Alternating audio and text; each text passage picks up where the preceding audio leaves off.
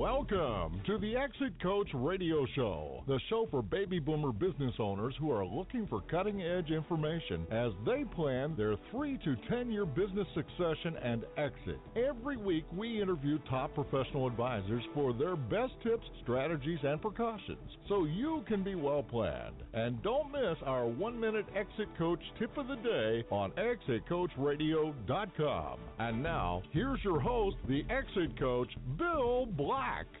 Thanks so much for joining us. Welcome to the show.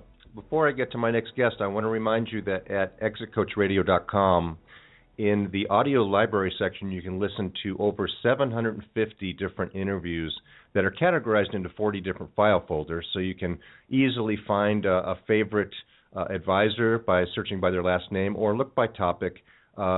Tremendous amount of information and wisdom in there. Hope you'll go there and listen in and learn so that you can help your business be well planned. My next guest is James Whitmack, and he's with Intellivest Advisors. He is the master strategist in that group, and Intellivest Advisors help small to medium-sized companies prepare for their exit by driving profitability through operational efficiency. And today we're going to talk with James about the 3 most important things a business owner should be doing that they aren't doing now. So always good advice. James, welcome to the show. Thanks for joining us. Thank you, Bill. Pleasure to be here. Thank you. James, let's start off by telling us a little bit about Intellivest Advisors and how did it get started and a little bit about you.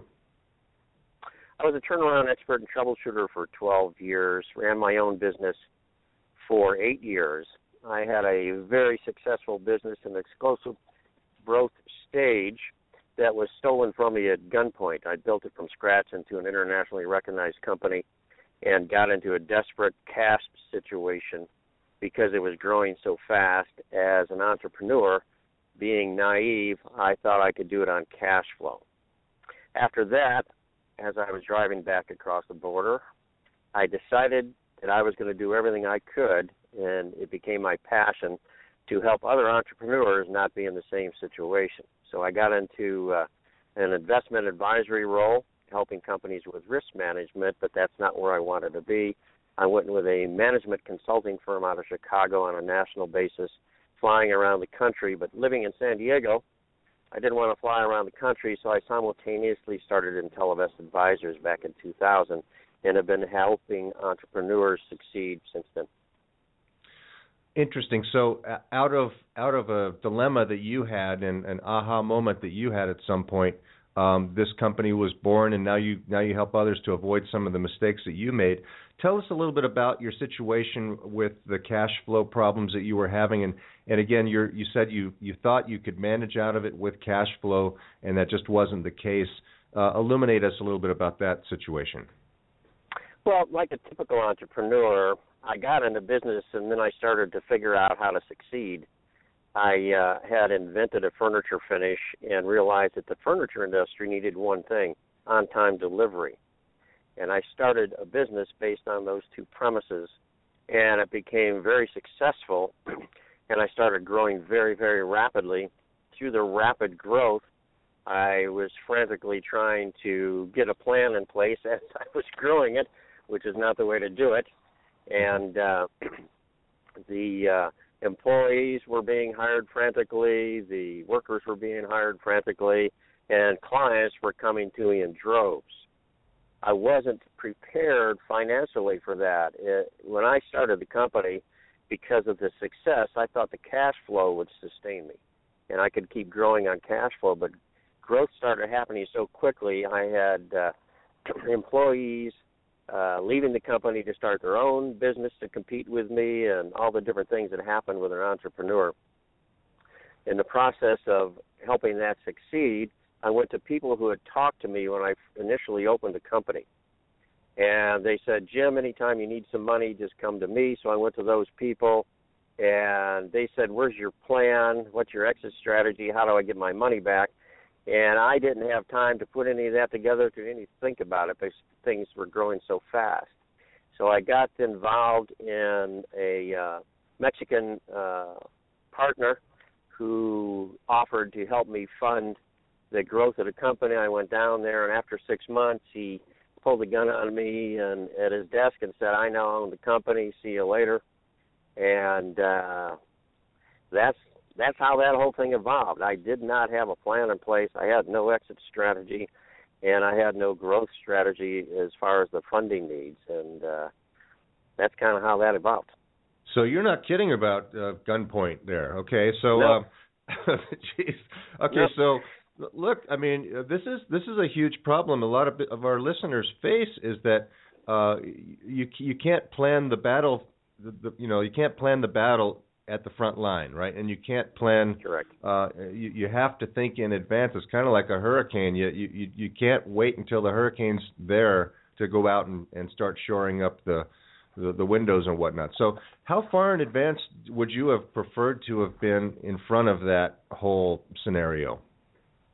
Planning. Well, I would have liked to have put a plan together from the get-go, looking back at it, and a funding strategy in place. Like all entrepreneurs, or let me rephrase that, like some entrepreneurs, I had a very successful product, and I had high demand for it, and I thought that my retirement savings and cash flow would sustain it, and I would just keep growing on that, and banks would want to loan me money. I found out through the funding process that people want to loan money to a company with high profits. They want to loan money to a company who's got some sort of collateral. I burned through all that. So I didn't have high profits because I couldn't get the product out fast enough to supply demand. So I was always scraping for product to be able to manufacture to supply the demand. And it's a vicious cycle that I would not have been in had I had a plan from the get-go. Yeah, we I guess the industry calls that growing broke. Growing broke. Yes. Not going yes, broke. Exactly. Growing broke. Now, let me ask you, so with all that you learned from that, when you first get involved with people today, you talk about funding and all this type of a thing. What's an interesting funding story you can share with us? Well, I've got a variety of them. I helped raise $100 million for a startup company that was a global company. An entrepreneur came to me and asked me if I could help him raise $10 million. This when I was in the investment advisory business. Excuse me. And I asked him, well, what do you need it for? And we had lunch and talked about it, and after analysis discovered it was actually $100 million he needed. The money he needed was not from for the appetite of American investors. It was more of a global investor appetite. So I put a team together, and we raised $100 million in 7 months. What was interesting about the team was now it's acutely obvious that it was a very sensitive situation. The person looking for the money was a Sunni Muslim, and the point man I had on the team was a Shiite Muslim. And we actually ended up getting the money from England. We'd gone to Russia, Ukraine, and all over Europe talking to funding sources to acquire the money. And that was probably the most interesting because I was up all night talking to the people seeking the money about how to navigate to the next location to get the funding. Some of my time was spent listening to the Shiite Muslim and the Sunni Muslim tell me how much they didn't like working with each other, but it turned out to be a successful process. That was probably one of the more interesting ones. And then I think a lot of people would probably be interested to hear how it determined that they needed 10 times the money that they thought they needed from the onset. The entrepreneur approached me, and he did not do an in-depth analysis of the industry.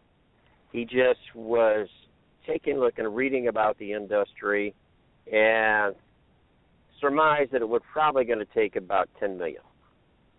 But the reality, through actually doing the market research and determining what was needed to get this company off the ground and ramp it up, it was 10 times that. Wow. So he had not done an in-depth market research on the product. He was just aware of it, and talking to people, that's what he surmised it was, $10 million. Now, that's an initial funding story. Tell us about, because you do turnarounds and get involved with those too. Tell us a story about a turnaround that you've been involved with. Well, there's been quite a few different turnarounds. Mostly when I go into a company, I'll find out what the entrepreneur's perspective is on how things are going for them. And many entrepreneurs determine that they're successful by vacations they can take and money they've got available for things they want to buy and mortgages they want to pay. And because entrepreneurs usually aren't financially oriented, they're trusting their CFO or their accounting people to be able to manage the money side. When I ask them what the value of their company is, they'll often not know. And one thing an entrepreneur has to know every minute of every day is what the value of his company is, in case somebody wants to buy it or needs it to leverage for more cash flow. The other question I'll ask is what their EBITDA is, which tells me whether or not they're familiar with their financials. And if they don't know the answer to those two questions, I'll ask them if they've got a business plan in place. And I would say more often than not, they'll say, oh, I know I did a plan because I had to get a loan a while ago. Let me see if I can find it.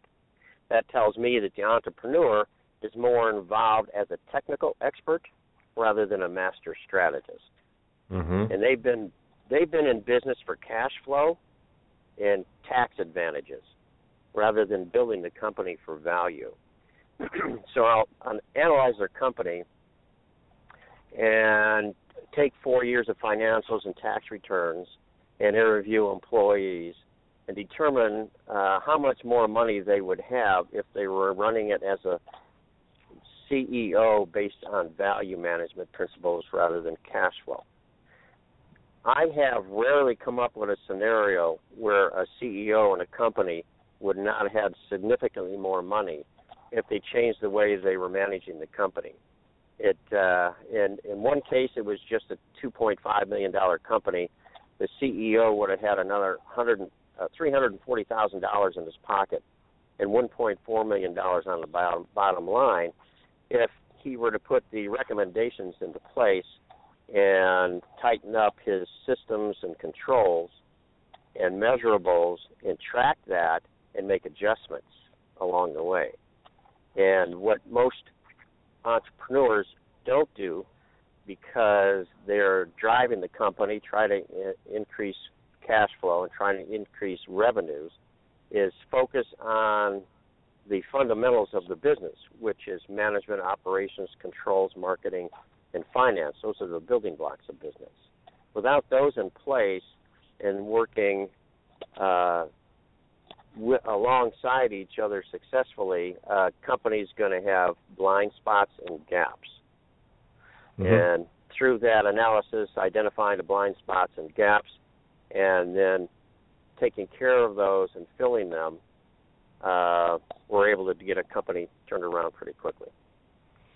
You know, what you said was, it sounds like in a lot of cases, if the CEO were to be evaluated by the shareholder, usually in small companies themselves, they would probably fire themselves as CEO because they weren't maximizing the value for themselves as a shareholder or other shareholders.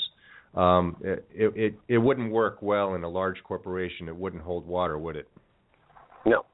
If you look at your company, regardless of the size, whether it's a Mary's bead shop or an international corporation, think of it as if you've got to look at it as a stockholder.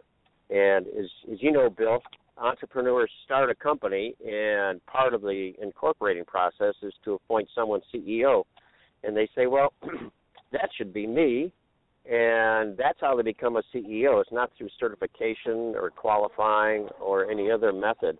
It's simply they happen to be the one that was in charge of the company when it was founded, and that's how they became the CEO. So a lot of entrepreneurs, they want to be king rather than be rich.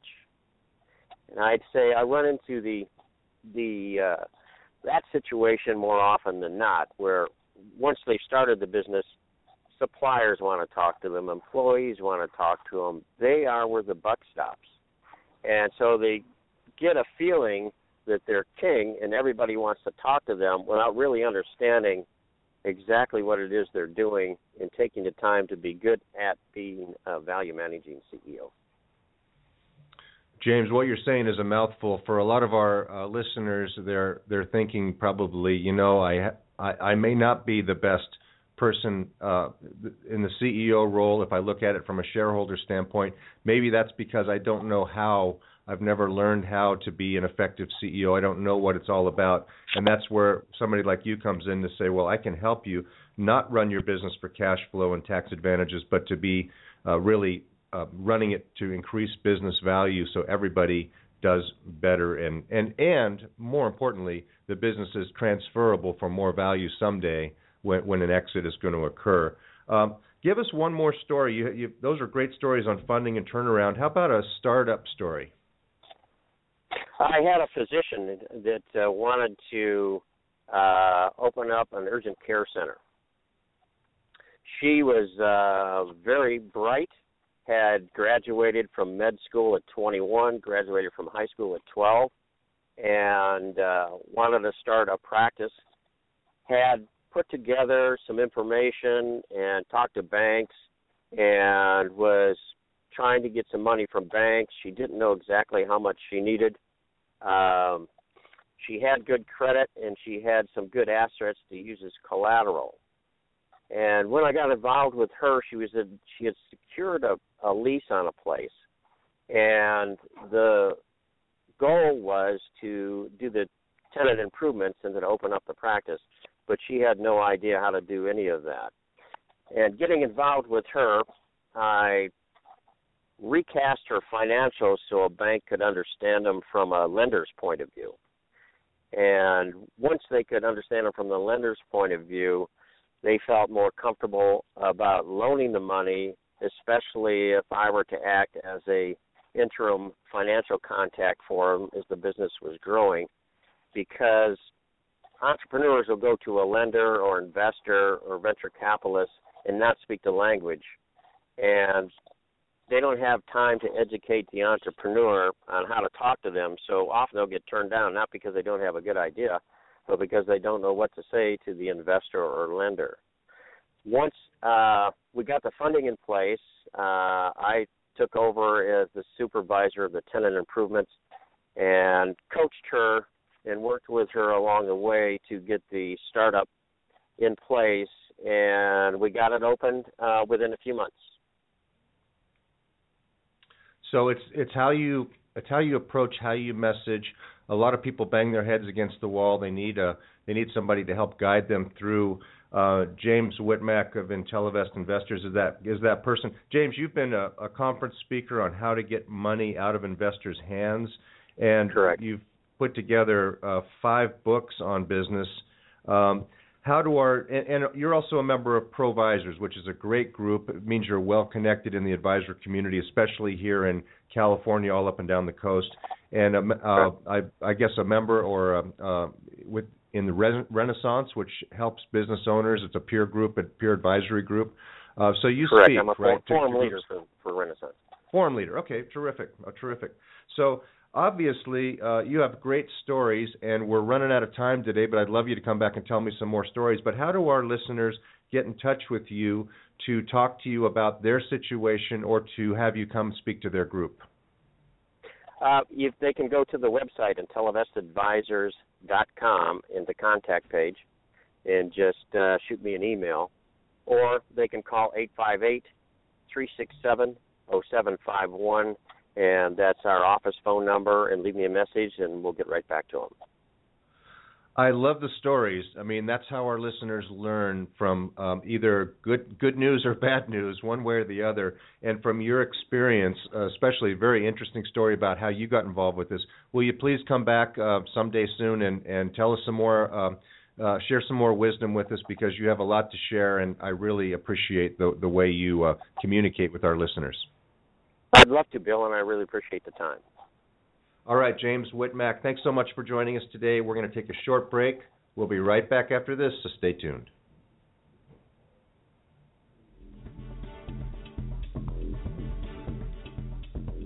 Hi, everybody. This is Spike Reel with the Exit Coach. Business owners, can you name the 8 key value drivers that you and your managers should be focusing on to increase the value of your business? Introducing the Sellability Score Index. Visit our website and answer 25 questions about your business, and you will instantly receive your sellability score, showing you how well you stack up in the 8 value driver areas. It's a great management tool. It's absolutely free for our listeners. Just visit exitcoachradio.com and click Get My Sellability Score. Does thinking about what will happen to your business if you're gone keep you awake at night? Will you get the price you need from your business to carry you through retirement? The BEI network of exit planning professionals is the world's leading advisor network with the power to help business owners transition out of business on their own timeline and terms. Ask your most trusted advisor to create a BEI plan for you, or visit us at exitplanning.com. That's exitplanning.com. Thank you for listening to Exit Coach Radio.